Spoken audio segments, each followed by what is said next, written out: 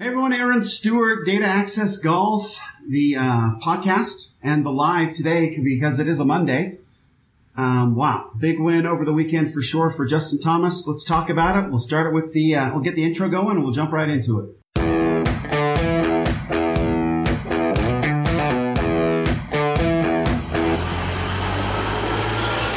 Welcome to Data Access Golf, your home for rapid golf improvement.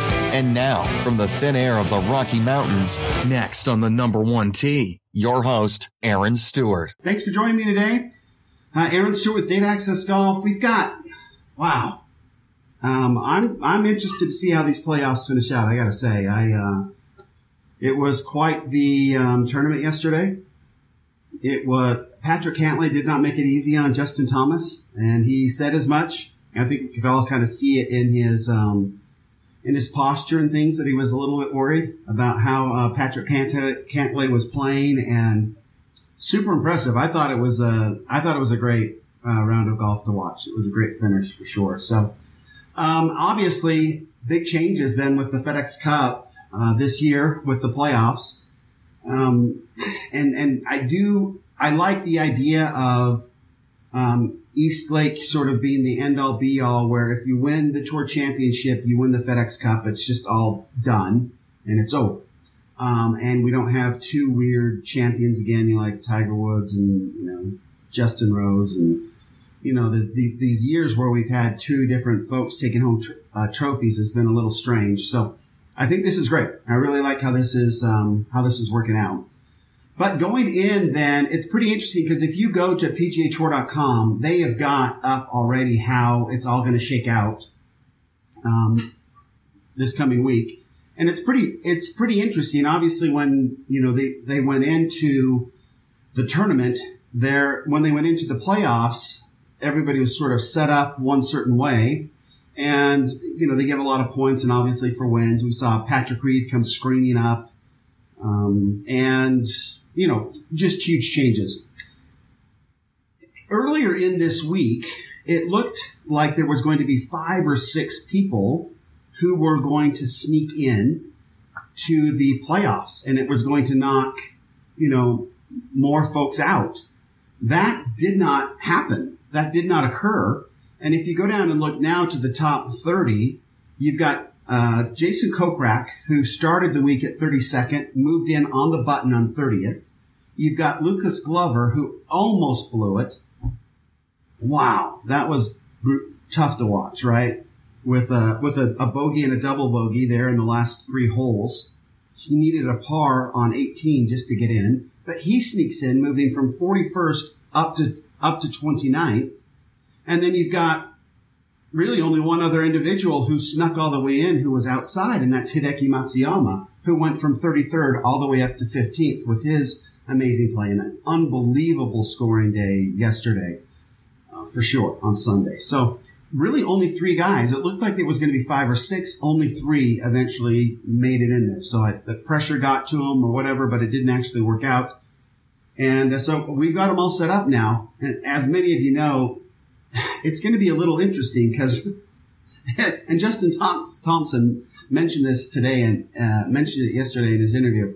It's the first time he will go into a Wednesday with a lead, right? I mean, normally everybody starts out even and you go from there, but Justin Thomas will start the championship at East Lake at -10. So off the number 1 hole, he will be at -10. And then you've got everybody else down below him. Patrick Cantlay then goes off at -8, 2 strokes behind. And then you've got Brooks Koepka at -7. Pretty interested to see. I thought he had first place pretty well locked up. We'll see if he doesn't turn on things, if maybe the tournament means a little bit more to him now. But you've got Patrick Reed and then Rory McIlroy at 5. You've got Jon Rahm all the way down to, so you've got Jon Rahm, Matt Kuchar, Xander Schauffele, Webb Simpson, and Abraham Ancer, all starting at -4. You've then got the -3 group, which is Gary Woodland, Tony Finau, Adam Scott, Dustin Johnson, who fell quite a bit, and Hideki Matsuyama. They'll start at -3, so 7 strokes behind the -2 group. Paul Casey, Justin Rose, Brandt Snedeker, Ricky Fowler, Kevin Kisner, And I didn't even know Kevin Kisner had made it. So there you go. And then you've got the -1 group, Mark Leishman, Tommy Fleetwood, Corey Connors, Sungjae Im, and Ches Reavie, and then everybody else. Well, and then it's everybody else. You've got Bryson DeChambeau, Louis Oosthuizen, Charles Howell III, Lucas Glover, who snuck in, right, and Jason Kokrak that started. Even par, 10 strokes behind Justin Thomas. And winner take all. So you either make up 10 strokes or not. It's going to be interesting because it's this will be a situation where strokes gained in this tournament will be super interesting. So the strokes gained number won't necessarily match up with. It's going to be interesting to see how it all sort of shakes out. I mean, I guess it's similar to what it looks like on a Thursday, Friday, a Saturday, Sunday, Friday, Saturday, Sunday, right, where you've already got people positioned around. But it'll be interesting to see how this goes, and it will be very nice to have one champion at the end of this whole mess. And then I guess it's football season and we'll start over again. I wanted to make a real quick announcement for how we're going to do things next year. So starting next year, I will probably do all of my broadcasts live like I'm doing now and have them recorded and pushed, but they will be pushed. The video portion will be pushed to our private Facebook group. And that's open to everybody. You just have to register and come in. So if you want to have video access, then go ahead and do that. And if you don't, you'll always be able to get this on the podcast. So let's jump right in and, oh, there it goes. It finally worked. I don't know what was causing the problem. Okay. So, this is, let me go ahead and do this. So Justin Thomas, obviously winning the PGA BMW Championship. So just a little bit that we picked up about Justin, courtesy of Wikipedia, but he has been the former number one. Born in Louisville, Kentucky, third youngest to make the cut in a PGA Tour event, which I thought was pretty cool. At 16 years of age, 3 months and 24 days. And he played college at the University of Alabama. I think pretty much anybody who's ever listened to him talk knows that he follows Alabama football, that he loves, that he likes to say Roll Tide. So he is Alabama Crimson Tide through and through. And he won 6 times as a collegiate player, 6 tournaments. As a freshman, he won the Haskins Award as the most outstanding collegiate player, which I thought was pretty cool. And then he has 10 PGA Tour wins, as we heard. I don't know how many times they said that yesterday after he won, but he's got 10 wins, 1 major, the 2017 PGA. He's won 1 World Golf Championship, 2 FedEx playoff events, which obviously he just did yesterday at the BMW. And then I thought this was sort of too. In 2010, he was on the Junior Ryder Cup team. He played on the Palmer's Cup twice in 2012 and 2013. He was on the 2013 Walker Cup, 2017 President's Cup, 2018 Ryder Cup, and obviously the 2019 President's Cup for sure. So we'll see how that goes. But yeah, just a little bit on Justin Thomas. Let's get to the next screen here. Okay, so what did this win do for Justin? Well, I thought it was interesting. We can see here his world golf rankings. He started the year at 4th and almost won at the Genesis in LA, but lost to JB Holmes. He had dropped all the way down to number 10, which sounds ridiculous. Number 10 is still, unbelievably amazing. But, so yeah, he dropped all the way down to 10. And let me see if I can change this here. And let me pull that down. And I think we do a different camera there. Let's see if I do this. Nope. Sorry about that. There we go. Nope, that doesn't work either. A different camera there. There it is. Okay, sorry about that. Okay, I'm back. So world ranking with the victory, he went from number 10 all the way up to number 5, but still 1 less that he started this year at number 4. And his current FedEx Cup ranking, as we know, he went from 15 all the way up into number 1 and now takes that -10 lead going into the first round on Thursday. On Wednesday. Is that right? Wednesday, Thursday, Friday. No, Thursday, right? Thursday. Okay.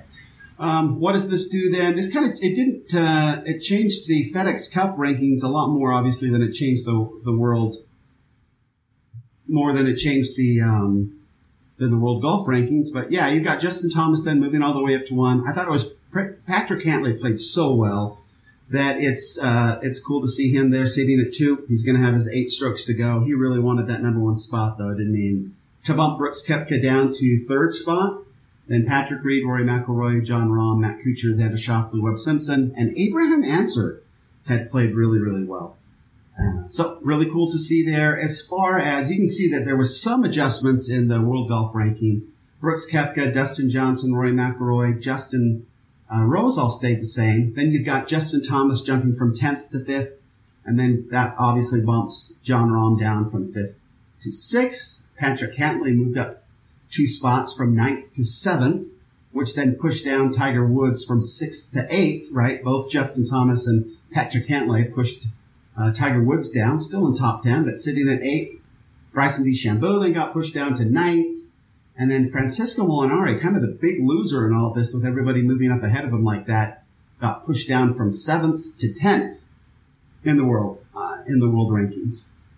All right. Now we're going to get into some of the cool stuff. This is the stuff that I really enjoy. So we see here a screen, obviously. Legends are players that have made 90% of their cuts over the course of their career. We only look at those that have won tournaments this year, but you can see here that Tiger Woods is the only one who is a legend and continues to be. He would have to miss a bunch of cuts in order to lose this, and I think we determined it would take 7 or 8 mixed cuts going on from here in order for him to lose that 90%. We just don't see that happening. And then we do have some players that are making progress towards becoming a legend, and those are our elite players. Brooks Koepka and Rory McIlroy are actually two closest that could probably bump into that legends area. Both of them have had really good years as far as making cuts go. Then we have this solid player group, which includes Holmes, Mitchell, Casey. It includes Reed, Patrick Reed, who won last year. And he also was at 79%. So both Justin Thomas and Patrick Reed have the opportunity to move from this solid category up to elite with a few more cuts, which I would not be surprised if both of them don't pull that off. Then you've got a good group of players. They're the ones that usually play on tour for a long time, but they usually finish near the bottom. They usually don't make it to the tour championship, but usually finish in that top, the last 25 on tour, kind of hang out there and make a little money and cruise along. So that's that group of folks. And then you've got those that make 59% or less of their cuts are ones that typically lose their cards unless they win, as has been done with Corey Connors, Homa, and Kang. Will keep their cards for a couple of years because they are now exempt. But as far as making cuts, they did not do, they've always had a tough time in their careers. So that's how that shakes out. So Justin Thomas, I really thought he was an elite player as it is right now as far as his cuts go, where he's in his consistency rating is 79%, which puts him in the solid category, but very close to moving up into the elite category. Okay, so now we get to review our benchmarks numbers. And again, these benchmark numbers that, as you see here in the yellow, are what as we manage and monitor our game, we would expect for our games to perform above these benchmarks. Anytime our performance levels fall below these benchmarks, that is an area of our game that we should be working on. And so we go ahead and we look at how Justin did for this tournament, and then we look at his 2018 numbers. Last week I had Patrick Reed's 2019 numbers, but for whatever reason, PGAtour.com, their stats page, the 2019 numbers were down. So I just switched back to 2018 for this week rather than sit around and wait for the PGA Tour to kind of figure that out and put up the 2019 numbers. So we'll use the 2018 numbers for now, and maybe I'll stick with them until the end of the year, just so I don't get stuck. Anyway, driving accuracy for this tournament, you've got Justin finished with 63% of his fairways, which is 5 points better than he averaged in 2018. Our benchmark is 55%. I found it really interesting, though, that Justin, he talked a lot about how he made this his last round very difficult on himself because he was missing, he couldn't find a fairway. And yet he still averaged for the tournament above what he did for all of 2018. I'm guessing I didn't actually look. I didn't have the opportunity to look at just round 4 numbers because the 2019 stats were kind of held up today. But I'm guessing that he may have been well below the benchmark on Sunday, the way he was feeling about it. But we can see here he's in the green, 63 and 55 and 58%. We would say that he's above the benchmark. He does not need to necessarily practice those. 58% is pretty close to that benchmark, though. So working on his driver is probably not a bad thing. He does hit it a long, long way, which obviously makes a big difference. You can see there that he averaged, up there in that graphic up above, he averaged 316 yards for the tournament, and that placed him 7th for the week as far as that goes. Greens in regulation, for this tournament, he averaged 74%. Again, 5 points higher than 2018 numbers at 69%. And also interesting, that is 4 points higher than our benchmark. So you can kind of see that our benchmarks are actually this is Justin Thomas. Our benchmarks are actually pretty close to his average numbers for all of 2018. For the tournament, he was 100% out of the sand. He was only in the sand 3 times, but up and down 3 for 3.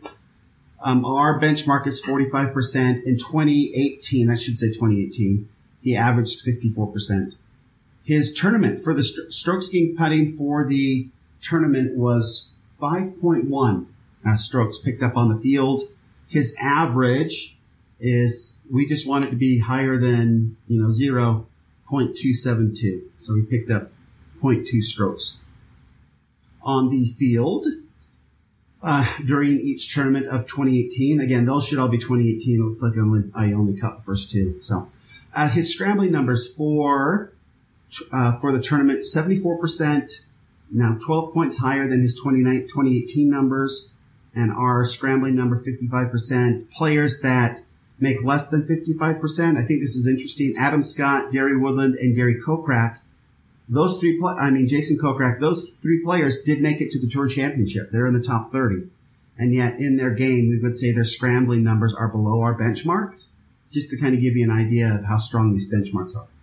And then 5 feet and in, that's something that we always talk about. In order for us to really feel comfortable with our putting and make putting work for us, we need to make sure that we have we want to make 80% or higher of our 5-footers, and that just takes a lot of pressure off everything else of our approach game, of our putting game, of our chipping game, of our sand game. If we know we can make our 5-footers, then we're going to be much better off. So putts per round, Justin averaged 28.3 putts per round. That is well below our benchmark, which we have bumped down over the course of the last probably 3 or 4 weeks, down to 29.5. Put a little more pressure on ourselves to get that done. And again, we really want those 5-footers. 5-footers have to become such second nature that will benefit our game immensely. Really, really good. So hopefully that works out. Hopefully that makes sense and is helpful to you. But again, Justin Thomas, a very, very good job for this tournament. We usually see when they win that they are above their averages for 2018 and frankly 2019. One would assume that's why they win. But sometimes you see them their average is a little below the benchmarks. But in Justin Thomas's case, he's a very consistent player. It's all green there. So pretty cool. Okay, the money. We always like to look at the money. So for his win at the BMW, Justin Thomas picked up $1.665 million, same as Patrick Reed last week. But Justin did it in, I think it was 5 less strokes, which is amazing. So he made, just based on those 4 days, $416,250 per round. Just exactly the same as Patrick Reed per hour, assuming 5-hour rounds, $83,250. And per stroke, because they did in 5 less, a little bit higher than Patrick Reed at $6,331 per stroke. His career earnings, Justin Thomas's career earnings, now top over $30 million. He has made 108 cuts, and that is $279,673 per cut. And as far as the winners, as far as the best per cut totals, it still leaves him in 5th.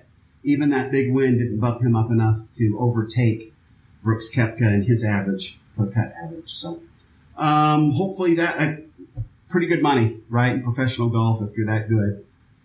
Then again, for the last, just until the end of the year, winners of the majors this year, we'll like to review those really quick. Tiger Woods at the Masters, Brooks Koepka at the PGA, U.S. Open, Gary Woodland, that was a memorable one. And at the British Open, Shane Lowry. A lot of this is just for me. I can't from year to year remember who won the majors before.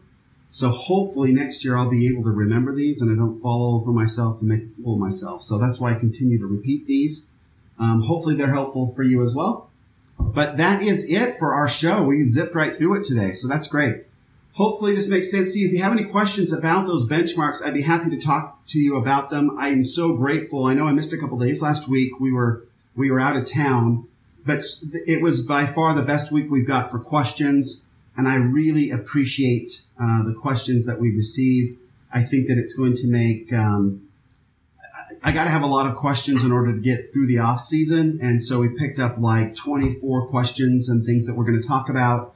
I've had some requests on looking at some different swings and doing some analysis of those swings. So we'll definitely do that over the off season, and have some pretty cool, equipment manufacturers contact me about maybe doing some testing and stuff over the winter. So that would be really fun as well. So looking forward to doing all of that. I appreciate everybody who's here with me. If it wasn't for you folks, then none of these people would be contacting me and asking for my opinion. And so thank you. Thanks for watching. Thanks for listening. Comments, please find us on either Facebook at Data Access Golf, or we've got the YouTube channel also, Data Access Golf.